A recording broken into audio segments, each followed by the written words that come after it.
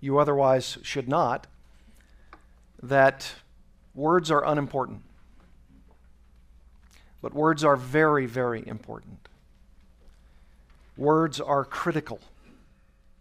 Not simply the words themselves, of course, but that we have behind those words very weighty concepts.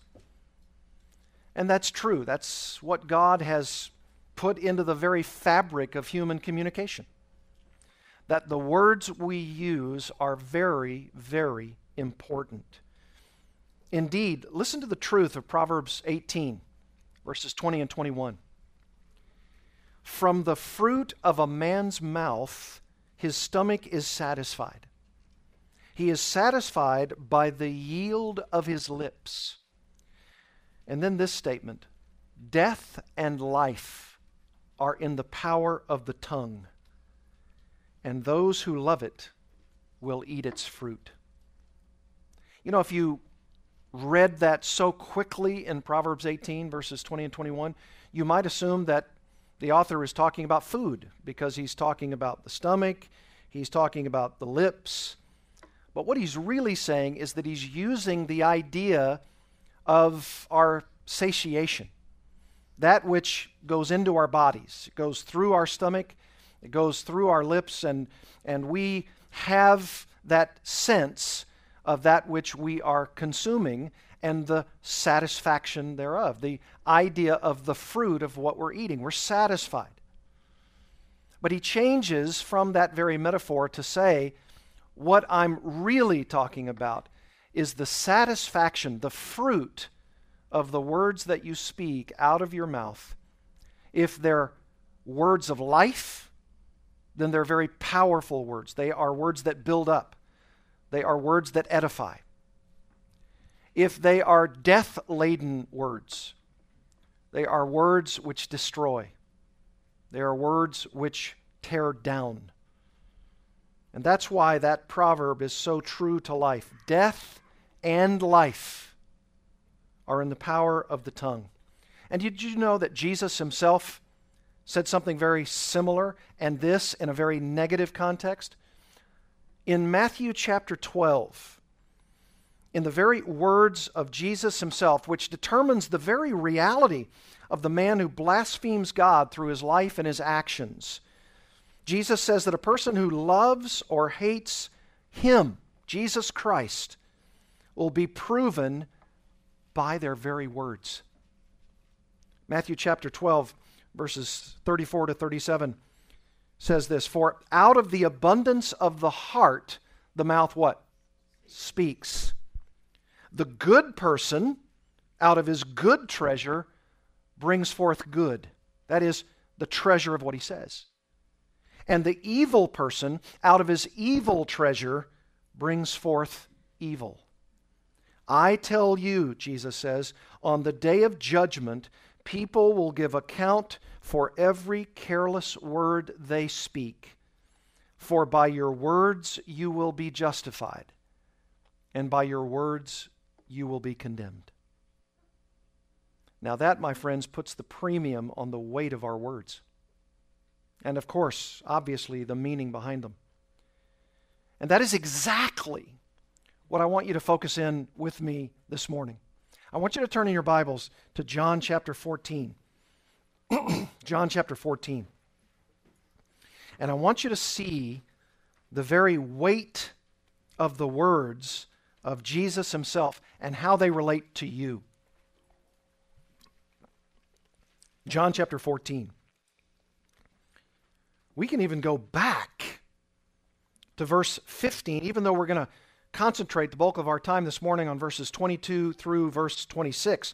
But I want you to go back to John chapter 14, verse 15, and I want you to see how many times the concept of words or word or commandment, because they're synonymous in these contexts, I want you to see how many times these words are listed. I find 8 of them in verses 15 to 26. For instance, look at verse 15. "If you love me, you will keep my" what? Commandments. All right, that's That's a synonymous idea with the words of Christ. Okay, His word is His word of command. Verse 21, whoever has my commandments and keeps them, he it is who loves me. Look at verse 23.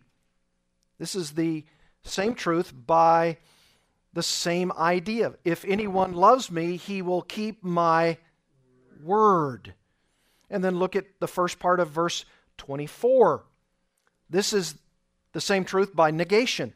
Whoever does not love me does not keep my words. And the word that you hear is not mine, but implied the Father's word who sent me. And then again, verse 25, these things I have spoken words. I've spoken to you while I'm still with you.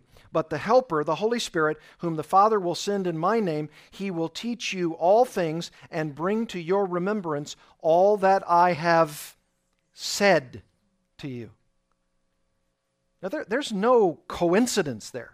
In fact, there's no such thing as coincidence. Not with a providential God and not with these Bible writers. There is no mistaking that the concept of our words, commands, truth, what Jesus has said, is the theme, as it were, of what we're going to study. And this theme idea of words, of commandments, of what Jesus says, is so fascinating here because of two realities. And that's what we're going to talk about today. If you want an outline, number one, it's this. Number one, your love for Jesus Christ is manifested by your obedience to His word. I'll say it again.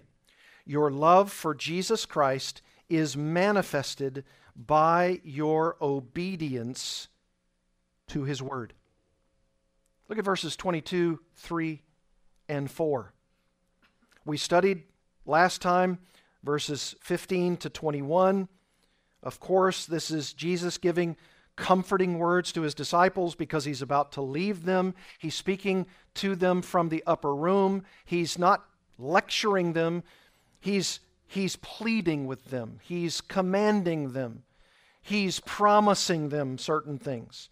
And yes, He does start out in verse 15 by saying, if you love me, you'll keep my commandments. And as sure as they might be frightened and concerned, He responds to them and lets them know that even though I'm going, I will ask the Father, and He will give you another helper to be with you for how long? Forever. Even the Spirit of truth. And He says in verse 18, I will not leave you as orphans. I will come to you. And He comes to them in the person of the Holy Spirit. And we saw last time from Acts chapter 2 that the Holy Spirit came. The Holy Spirit came down upon this new thing called the church, and the Holy Spirit resides in all believers, and that's how Jesus has not left any of us as orphans, certainly even these as disciples. And He says, you will be in me, according to verse 20, and I in you, in the person of the Holy Spirit. And how do I know that I have Jesus in me? And how do I know that I have the Holy Spirit in me? Here's the answer. When you obey as a pattern of your life the Lord Jesus Christ. When you follow His words. Notice what He says in the latter part of verse 21. He who loves me will be loved by my Father, and I will love him, and I will manifest myself to him. That word manifest, very important. I will reveal. I will show. I will make them know that I am with them. I am in their presence. I indwell them. And I do so in the person of the Holy Spirit. That's how I'm going to manifest myself to you, my disciples, and of course, by extension, all of us as disciples of Christ. I'm going to manifest myself to everyone who loves me. And if you love me, you'll be loved by my Father, he says, and I will manifest myself to you, and you will know that I'm in the Father. You will know that the Father is in me. You will know that you are in me, and you will know that I am in you. What a relationship that we have with the indwelling Christ through the power of the Holy Spirit. And I taught you much about that last Sunday morning. Now, there is someone in the crowd. His name is Judas. It's not Judas Iscariot. It's not actually Jude, the Lord's half-brother. It's another person named Judas, very common name in first century Palestine. And what he says in verse 22 is that he's, in a sense, a little unsure about what Jesus means, a little unsure about the context. And so he says this in verse 22. Judas said to him, Lord, how is it that you will manifest yourself to us and not to the world?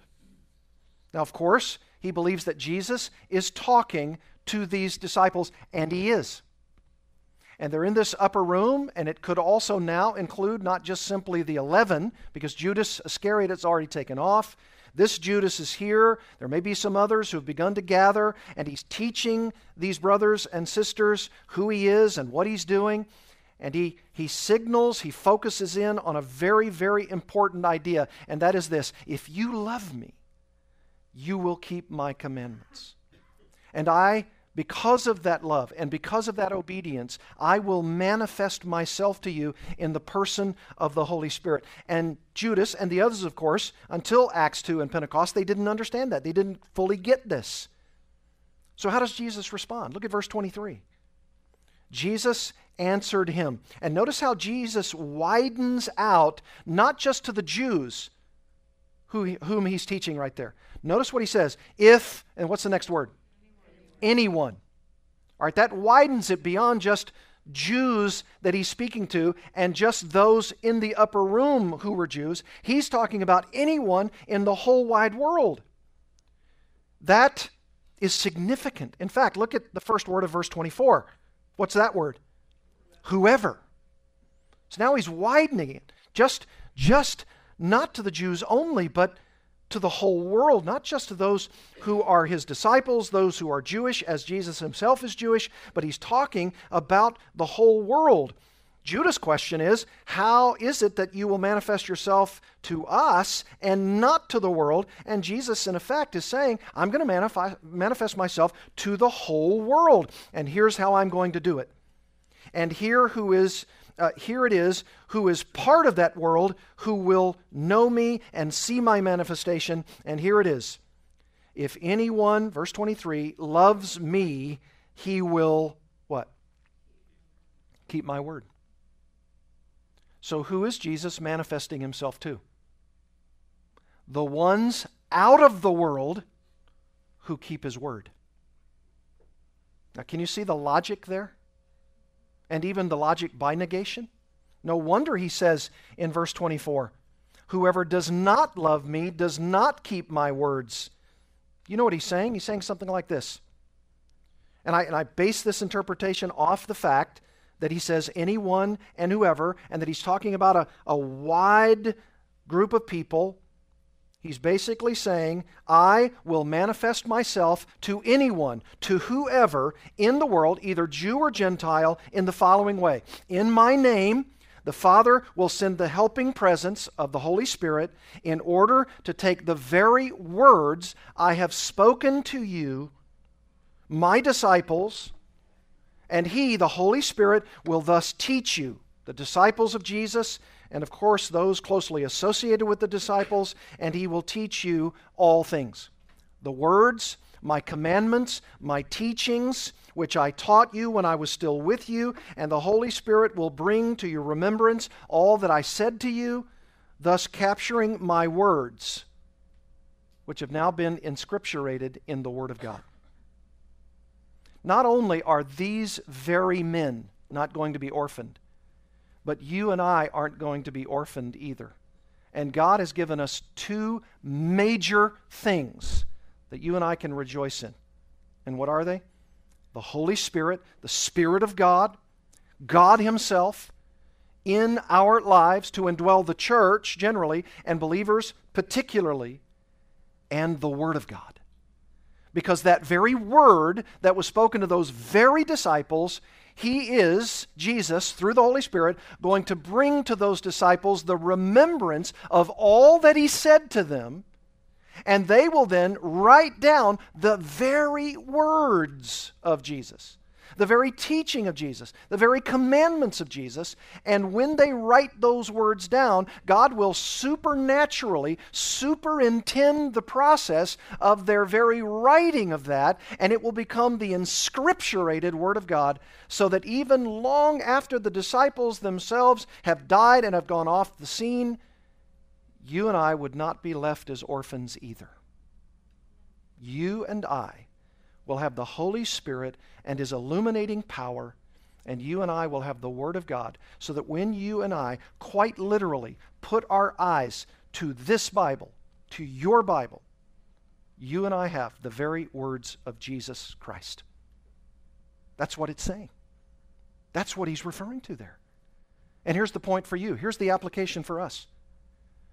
The very words of Jesus, just as He spoke them audibly to the disciples, are no less relevant and no less authoritative for you and me. And we have that Word, and that Word is right here in our New Testament. The very words of Jesus.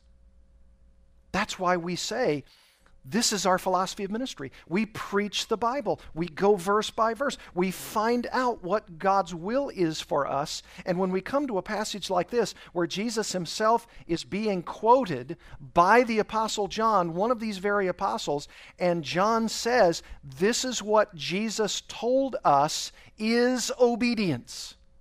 And here it is. Love for Christ. Love for Christ. If you love me, you will keep my commandments. So, if you love Christ, if that Christ love is manifested in your life, it will mean that you want to obey Him. Now, I know that sounds like a very simple truth, and in one sense it is. Simple to hear it. Simple to say it. What's the hard part? Doing it. You say, you mean doing it perfectly? No. No. It's not the perfection of your life. Although you will be perfected, you will be maturing and growing unto perfection, but it is the direction of your life. If the direction of your life is toward obedience to Jesus Christ, and not your own will and not your own desires, but obedience to Christ, and when you disobey, you're grieved at such disobedience, you will want to obey Jesus, so that you will say, because of my love for you, Jesus, my Savior, I desire to obey you. That's why He's left the Holy Spirit for us.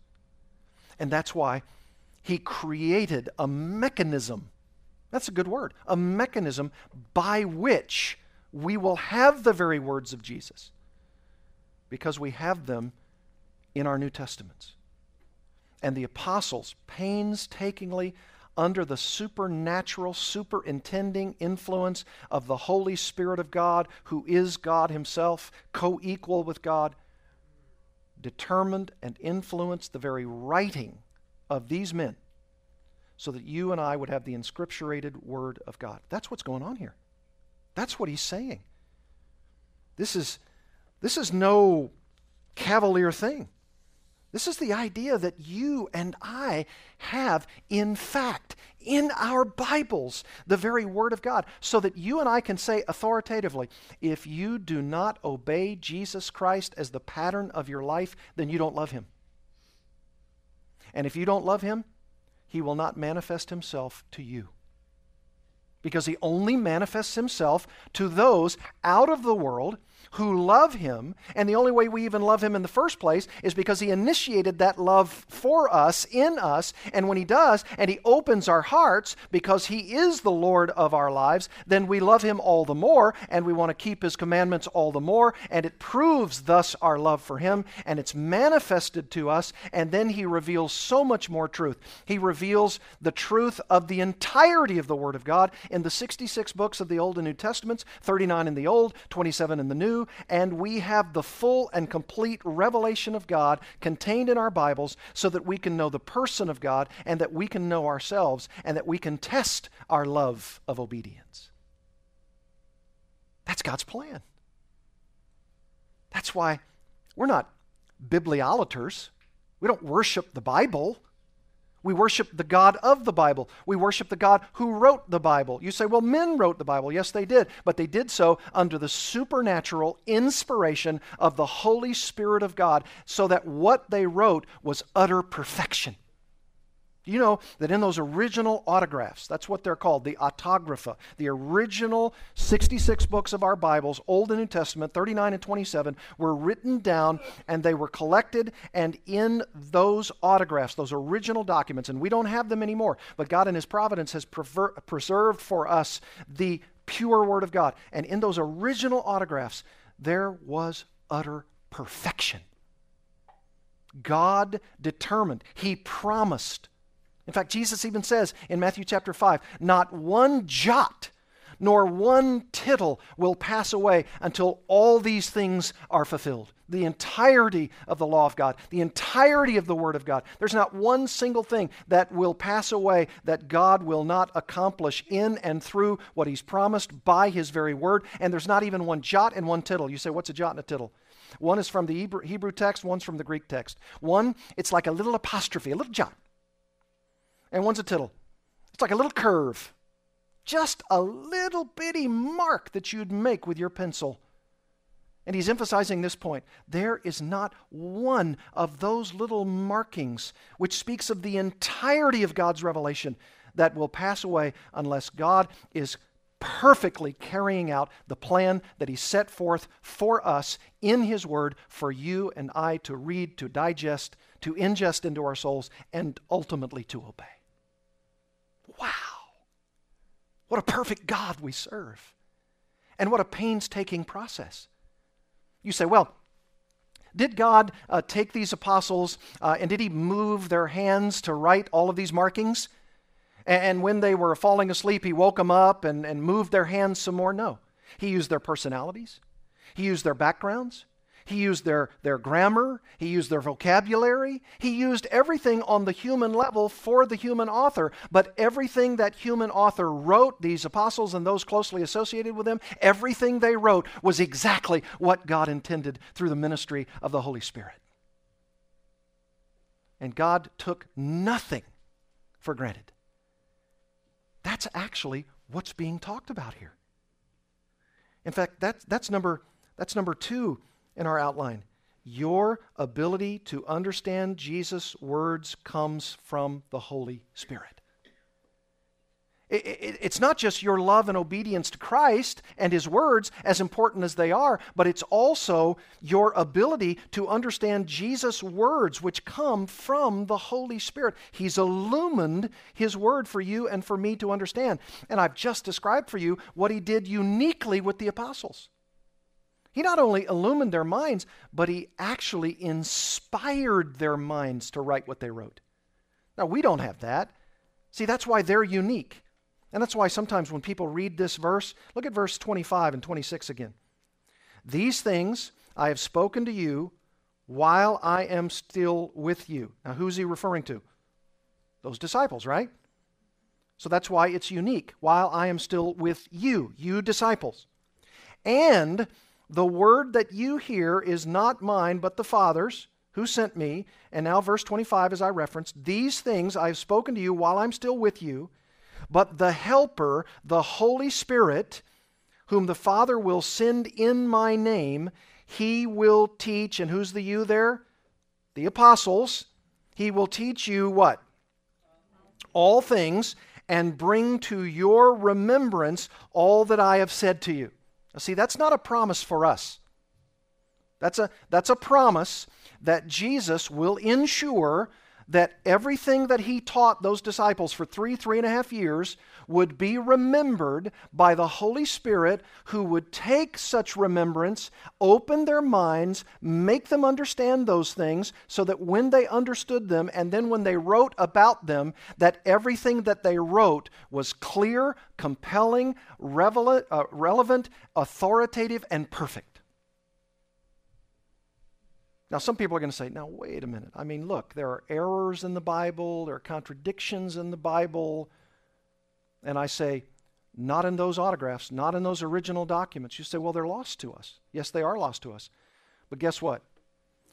Well over 98, 99% of the manuscripts, and there are thousands of them, both Hebrew and Greek, there are thousands, especially of New Testament manuscripts, where well over 98, 99% is there a complete reconstruction of those manuscripts so that we can know everything that Jesus said.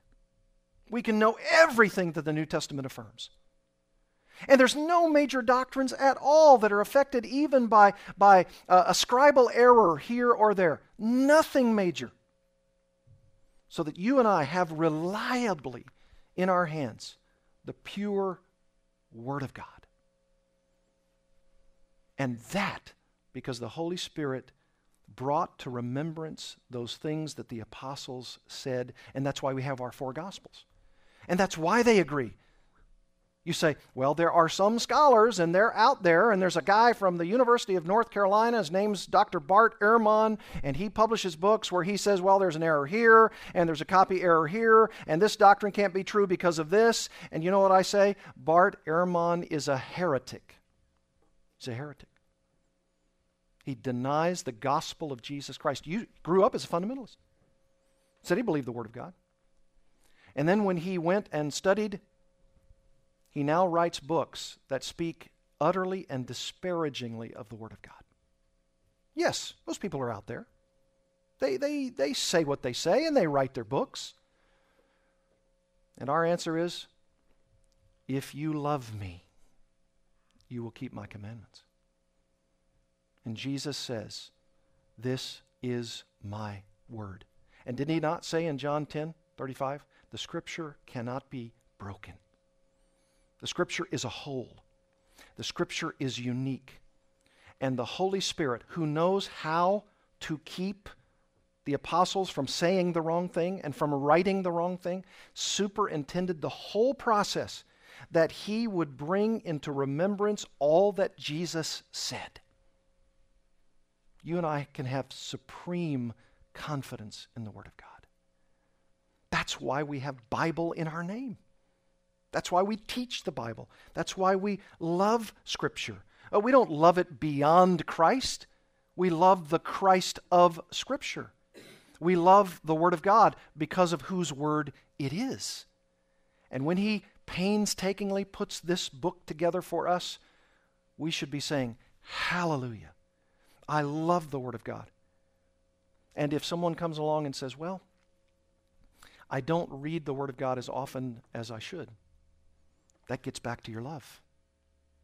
That gets back to you saying, I love Jesus, but I'm not sure I love him enough to voraciously and readily and daily read his Word. And then maybe I think we can ask the fair question. Do I really love him? Do I really love him? Do I really want to follow him? Because his words are the eternally weighty words that will either produce life or death. You say, how so? He said, I'm the way, the truth, and the life. No one comes to the Father but through me. If someone says, well then I want to go that way. I believe he's the way, the truth, and life. And because I affirm that, I affirm my own sinfulness. I affirm that I must have a Savior. I can't save myself. And if I can't save myself, I need a Savior to save me because I can't save myself. And I acknowledge my sin to you. I confess my faults, my failures, my sins. I've disregarded you. I've disobeyed you. I haven't loved you. I haven't manifested my love for you, and you haven't manifested yourself to me. And now I, through your prompting, will lay down my life. And such as it is, I will ask you to save me. I will ask you to be my Lord, my Savior. I confess my sins. I entrust my soul to you. I know that's the only hope of heaven. I know that you are the Savior of the world. I confess that Jesus Christ has come, that He's given life to the world, and I want that life. And when Jesus saves you, if that prayer is sincere, if that's a prayer of repentance, of turning from your sin, and you believe in Jesus Christ as Lord, then when He comes into that life, He comes in and He changes everything about you. Not overnight, but over time. And when He changes everything about you, you begin to say to yourself, you know, I'm not as interested in worldly things as I once was. I don't want to go there. I don't want to do that. I don't want to see this. I don't want to occupy my heart with this. Here's what I want. I want to know you, Jesus. And here's His response. To know me is to love me, and to love me is to keep my commandments. Well then, how do I know where your commandments are? How do I know what they are? How do I know I'm to be obedient to them? How can I gauge my obedience to them? And here's what He says. I'm going to send my helper, the Holy Spirit, and He is going to supernaturally inspire these Bible writers so that my very verbalized word, my teaching, my commandments will be captured, recorded forever. Because the grass withers and the flower fades, but the word of our Lord stands forever. This is going to be the eternal Word of God. And even if, physically speaking, our Bibles will go the way of all flesh, this cowhide, this flyleaf, these pages, they'll fade, they'll become old, but the Word of God lasts forever. And even then, from the time I have, from my spiritual birth until I die to go to be with Jesus, I have the opportunity to put my head in this book, to find out what Jesus says, to find out who He is, to be marveled at the persona of Jesus, all of His fullness, all of His love, all of His promptings, all of His commands, all of His teachings, and all of His warnings for that which you and I must stay away from. And if you and I are flirting with the world, if you and I are saying to ourselves, well, I'm too tired, I don't want to read. Look, I don't even like reading. I fall asleep when I read. I hear that from Christians all the time. I fall asleep when I read. My answer to that is stand up. Stand up when you read. Get on your knees when you read. Get on one leg as you read. Do whatever you can. And now we have so much facility. We have the Bible on tape. You can put it in your earbuds. You can do it when you walk. You can do it when you lie down. You know, it's like that Deuteronomy 6, right? I mean, just every opportunity that we have at our fingertips to know, to listen, to hear the Word of God. And if you love Jesus Christ, you will want to keep His commandments. And secondly, you will want to be illumined by the Holy Spirit. Now, this is unique. I grant you that. It is. In fact, this is so unique, He says it a couple different times. Look at chapter 15, verse 26. He re-emphasizes this. Verse 26. But when the Helper comes, and this is the same conversation that He's having with them in the upper room. But when the Helper comes, whom I will send to you from the Father, the Spirit of truth, who proceeds from the Father, He will bear witness about me. And how does He bear witness? Through the inscripturated word that these men are going to write down. And you also will bear witness because you've been with me from the beginning. Look at chapter 16, verse 12. I still have many things to say to you. In fact, he goes on for another chapter and a half doing so. And even after his resurrection, but before his ascension, I still have many things to say to you, but you cannot bear them now. When the Spirit of truth comes, he will guide you into all the truth. Remember, he's talking to the apostles, and he's talking exclusively to them, for he will not speak, that is the Holy Spirit, on his own authority, but whatever he hears, he will speak, and he will declare to you the things that are to come. He will glorify me, for he will take what is mine, my teaching, my commandments, my words, and declare it to you. All that the Father has is mine. Therefore I said that he will take what is mine and declare it to you. And oh, I thank God that he did. Because when he declared it to the apostles and when the apostles wrote it down, you and I have it forever. Are you placing the value of the Word of God in its proper position? Are you? You say, well, I mean, it's your job. You're a pastor. This is what we pay you for. I know, on Sunday mornings at 10 o'clock, you do, yes, of course. And it's my job to fire you up about the Word of God. It's my job to passionately communicate to you that the Holy Spirit did, in fact, inspire those brethren, and they wrote the Word of God down for us. For us. And the Holy Spirit takes this Word of God and he illumines our minds. You want to see that? Okay, we're going to look at 2 verses, then we'll close. I want you to look at 1 John chapter 2. 1 John chapter 2. This is so rich. This is so wonderful. This is what the Holy Spirit can mean to you and me. Look at 1 John chapter 2. 1 John 2:20. 1 John 2:20. But you have been anointed by the Holy One. The Apostle John, same author as the Gospel of John, and he's talking about the saints there, probably the saints in Ephesus, and he says, but you have been anointed, not just the apostles, but for all of us. You've been anointed by the Holy One, probably very much a reference to the Holy Spirit, and you all have knowledge. So see, the Holy Spirit, who's inspired the apostles to write down what they wrote, and now we're reading these apostles, and this same Holy Spirit, the anointed one, is giving us the very knowledge of what the apostles had first. And then he says, look at verse 26, I write these things to you about those who are trying to deceive you. Oh, now he's saying, look, and there's going to be false teachers, and there's going to be false doctrine, and you're going to have to figure out which is truth and which is not truth. But, he says, verse 27, but the anointing that you receive from him, the Holy Spirit, abides in you, and you have no need that anyone should teach you, but as his anointing teaches you about everything, and is true and is no lie, just as it has taught you, abide in him. You say, it says we don't need a teacher. We don't need you, Pastor. You know what he's saying? In addition to the God-given teachers to the body, Ephesians chapter 4, you also have your own Bible and you also have your Holy Spirit, and he will illumine your minds to understand the truth so that you also can be on the watch out for all false doctrine.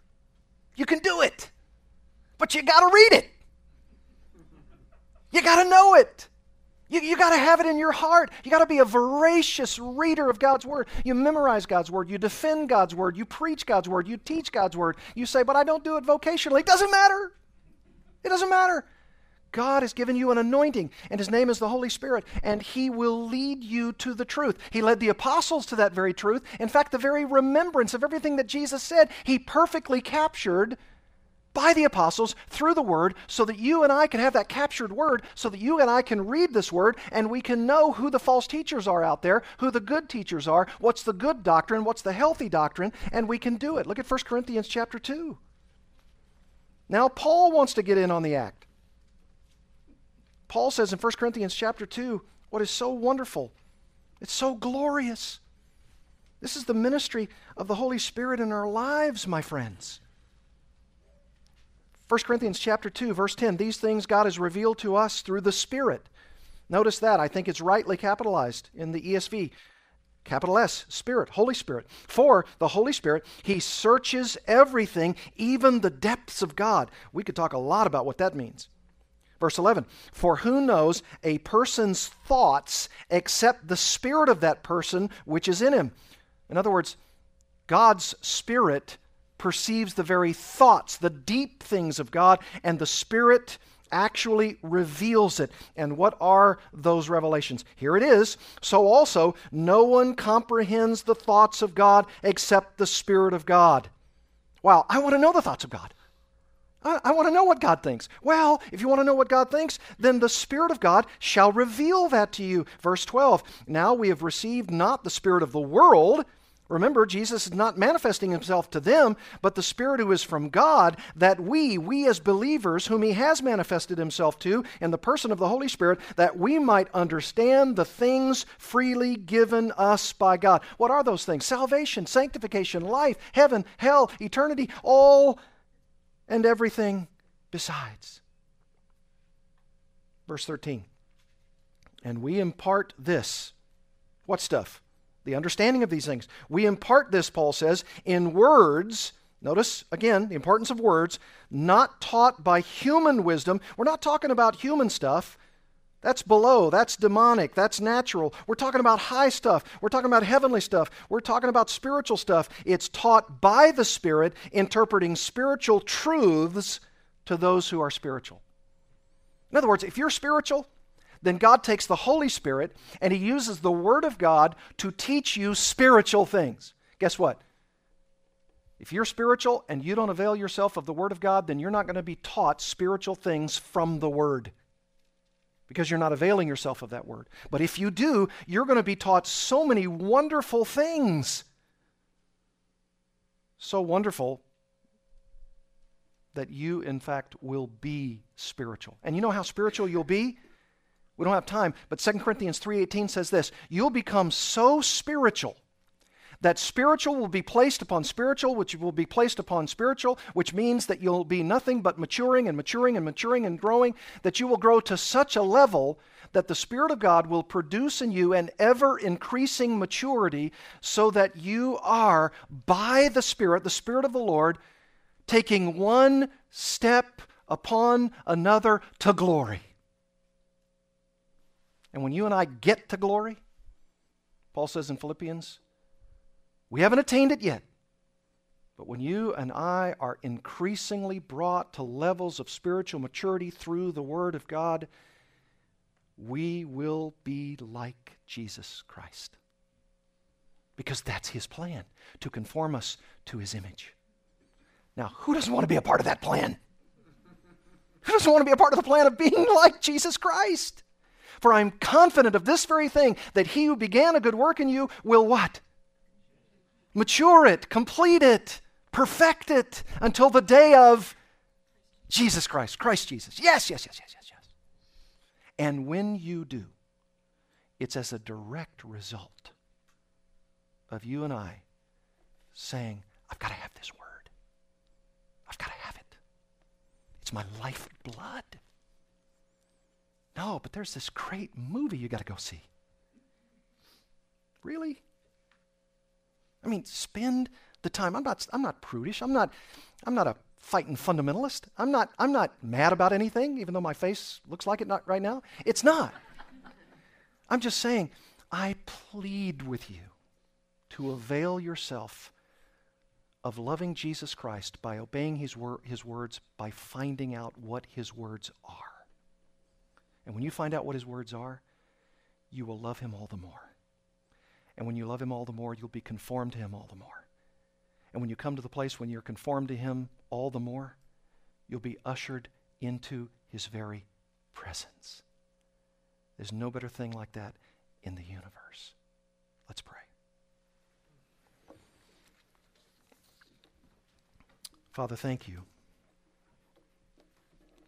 Jesus Christ, thank you. Holy Spirit, thank you for giving us your truth and for allowing us to love you and desiring to obey your commandments. It's the proof, it's the manifestation of our love.